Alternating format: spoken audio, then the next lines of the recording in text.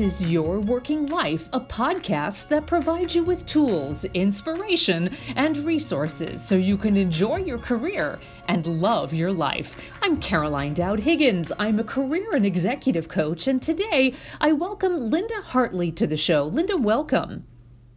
Thank you, Caroline. A pleasure to be here. I am delighted to talk about your brand new book called Big Impact: Insights and Stories from America's Nonprofit Leaders. And we're going to talk about the experience you and your co-author had interviewing leaders in the nonprofit sector and the valuable lessons that you have to share. So, Linda, let's get started right off the bat. What prompted you and your co-author, Vivian Hexter, to write this book? Well, Vivian and I wrote Big Impact because we care passionately about social change and the leaders who make it happen. That's been our careers for the vast majority of our adult life. And between us, we have over 40 years in the nonprofit sector, empowering organizations to have big impact in their fields, helping them to sustain, to grow, and to generate greater support. We wanted to share insights and stories from the change makers of the nonprofit world so that those of us who have a stake in the sector can learn from and be inspired by those successes, the failures, and the wisdom of these leaders.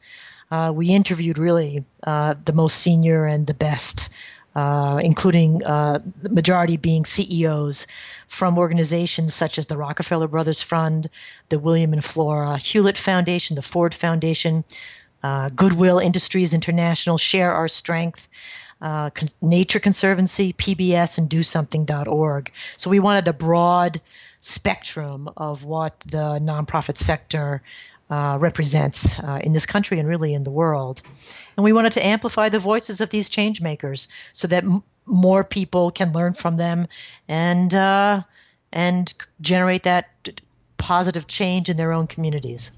And you know, Impact is truly an impactful book, so well-chosen title. But I'll tell you, I interview so many authors who write about leadership, and I believe, after reading this extraordinary book, that Big Impact is different. So talk to me about how nonprofit leadership wisdom relates to everybody and how this book stands alone as a different leadership resource.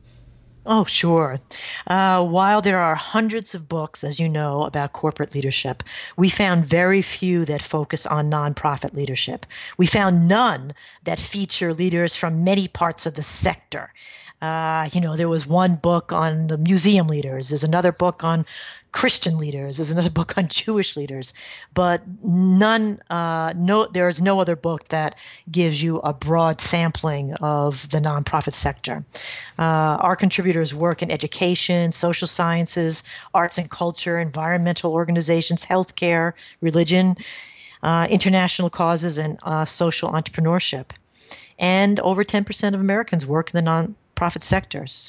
And many more volunteer and donate and are provided services. This includes people that are lawyers and doctors. They also, the healthcare sector of the nonprofit sector is the largest. So they all deserve to learn from those who have succeeded in their own sector. And also, we believe that this book will prompt philanthropists to take another look at the organizations featured in the book, and that might generate even more support. So, Linda, there are so many nuggets and wonderful moments of wisdom in the book. Can you solidify maybe one? And I know that's really hard to do, but perhaps there's one thing that you want the public to know about, and what might prompt them to read this great book. Well, there are a lot of good things happening on this planet, and we gained an appreciation for how underreported and underacknowledged these contributions are to society. So what we did after interviewing nearly 50 of these leaders is develop 7 themes that are described in the book that were recurring themes throughout, or common threads throughout all of the nearly 50 interviews. One was sharpen your leadership skills. There was discussion about building emotional intelligence and self-awareness among the leaders that we spoke with. Another is ensuring your own house is in order, recruiting talented, passionate employees, making sure you've got a number two. Succession planning was an important item under that, under making sure your own house is in order. Being crystal clear about your goal, articulating it persuasively was a third theme that really came through, and that really spoke to fundraising as well. Being articulate about your mission and why your organization deserves support compared to all the other organizations. Number 4 was campaign on many fronts, finding common ground, using social media to help change social norms and education. Advocate was among the words we heard a lot among the leaders on that in that regard. Building broad-based coalitions, seeking partnerships, leveraging convening influence. San Francisco Bay, the San Francisco Foundation talked about how they're using their own power. They were aware of what their power was as a foundation, and they used it to convene and to create partnerships among nonprofits.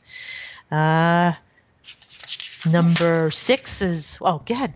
Yeah, you're good. You're good. I was gonna stop you and say one of my favorites is leveraging your success. And Linda, I'm going to give you a follow-up because I think so many nonprofit leaders would agree that the work is underreported, right? The extraordinary efforts of nonprofits, and you have some thoughts about that. Please share those.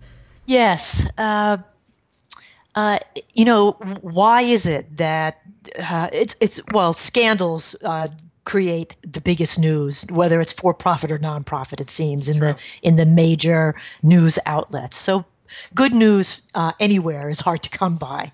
And in the nonprofit sector, because it represents only 5% of the gross domestic product, but that represents 1.5 million nonprofit organizations. It represents 10% of the domestic workforce. It represents 14.5 million people, and actually that's grown over the period of 10 years, from 2003 to 2013. That workforce increased by a million people. So this sector is growing actually quicker than the nonprofit and government sectors. So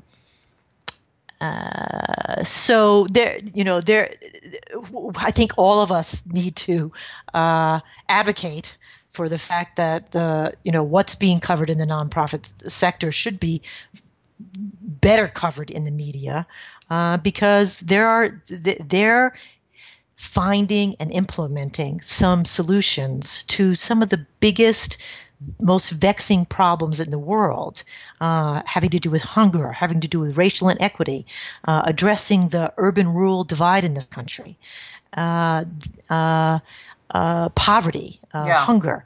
These things need. There are solutions, and some of them need support to help scale these solutions so that a greater impact can be made. Linda, I love that you and Vivian asked similar questions to all the leaders, and you share in the book that one of the first questions you asked was, tell a story about the best and worst experience that's ever happened to you and what you learned from that. So instead of asking for an example, because I want people to read the book, I'd love to know from you, was there a thread of the acceptance of failing forward and learning from a mistake or a stumble, as it were? Yes, we were very impressed and surprised by the number of people who were so honest and forthcoming about some terrible things that happened to them in their lives and in their careers, and what they learned from them. But they were very willing to share that information, and it's really made them who they are and what they've contributed to society. One of the leaders talked about how it really is like a prize fight. And that's quoting Nelson Mandela, that it's not about how many times you get knocked down, it's about how many times you get up. And that was really a recurring theme, and that what they learned from it really created who they were, and they became better people. Yeah, and greater contributors to their organization and to the larger society. And of course, you addressed the reality of work-life integration. And you notice I skirted the word balance because I think it is a tricky word. But you speak to this very poignantly in the book. And you quote a leader that says, there is no work-life balance, just life. So tell me more about that conversation.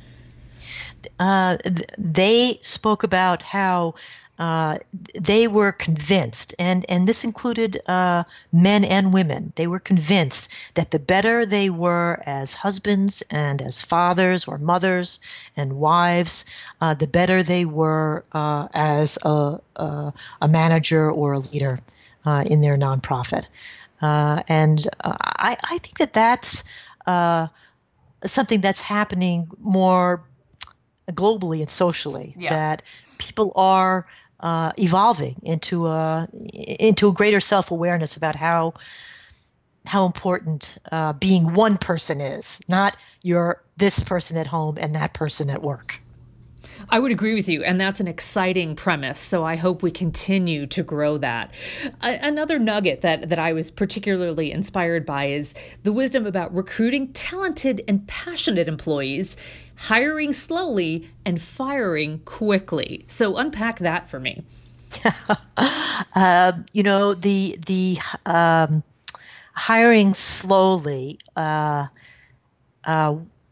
relates to how a number of the leaders talked about extending the interview process and including more people into the interview process, so that it wasn't actually an employee that goes into a nonprofit and just has one or two quick interviews and gets hired to really be worried. Yeah. It's, and actually for a lesson for employees is to say, I'd like to meet a few other people before I make a decision about this. And they're the ones that are being more careful and expanding.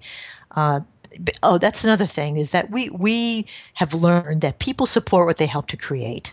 That's a big premise of what our approach is to our work as consultants. And so the more people you engage and involve in the hiring process, the more likely the hires will be embraced and supported going forward. They also talked about how important it was to mentor, and that includes CEOs being mentored and supported by their boards, and that there should be a plan for that when they're hired, that the board should take it upon themselves to make sure that first year is a really productive one, helping them, introducing them to their colleagues and to the potential donors and the major stakeholders and donors. Really taking it doesn't have to be sink or swim. Nicely That's put. really what the message was. Nicely put. It can be where, the team works together in helping, everybody succeed. So, Linda, as we wrap up, I thought this was another particularly important point. There's an adage that smart leaders surround themselves with people who are smarter than themselves so they can be constantly pushed and grow and develop. And that seemed to be a resonant theme with the leaders that you interviewed, the humility to stock the pond with extraordinary talent, as it were. What are your thoughts about that as we wrap up?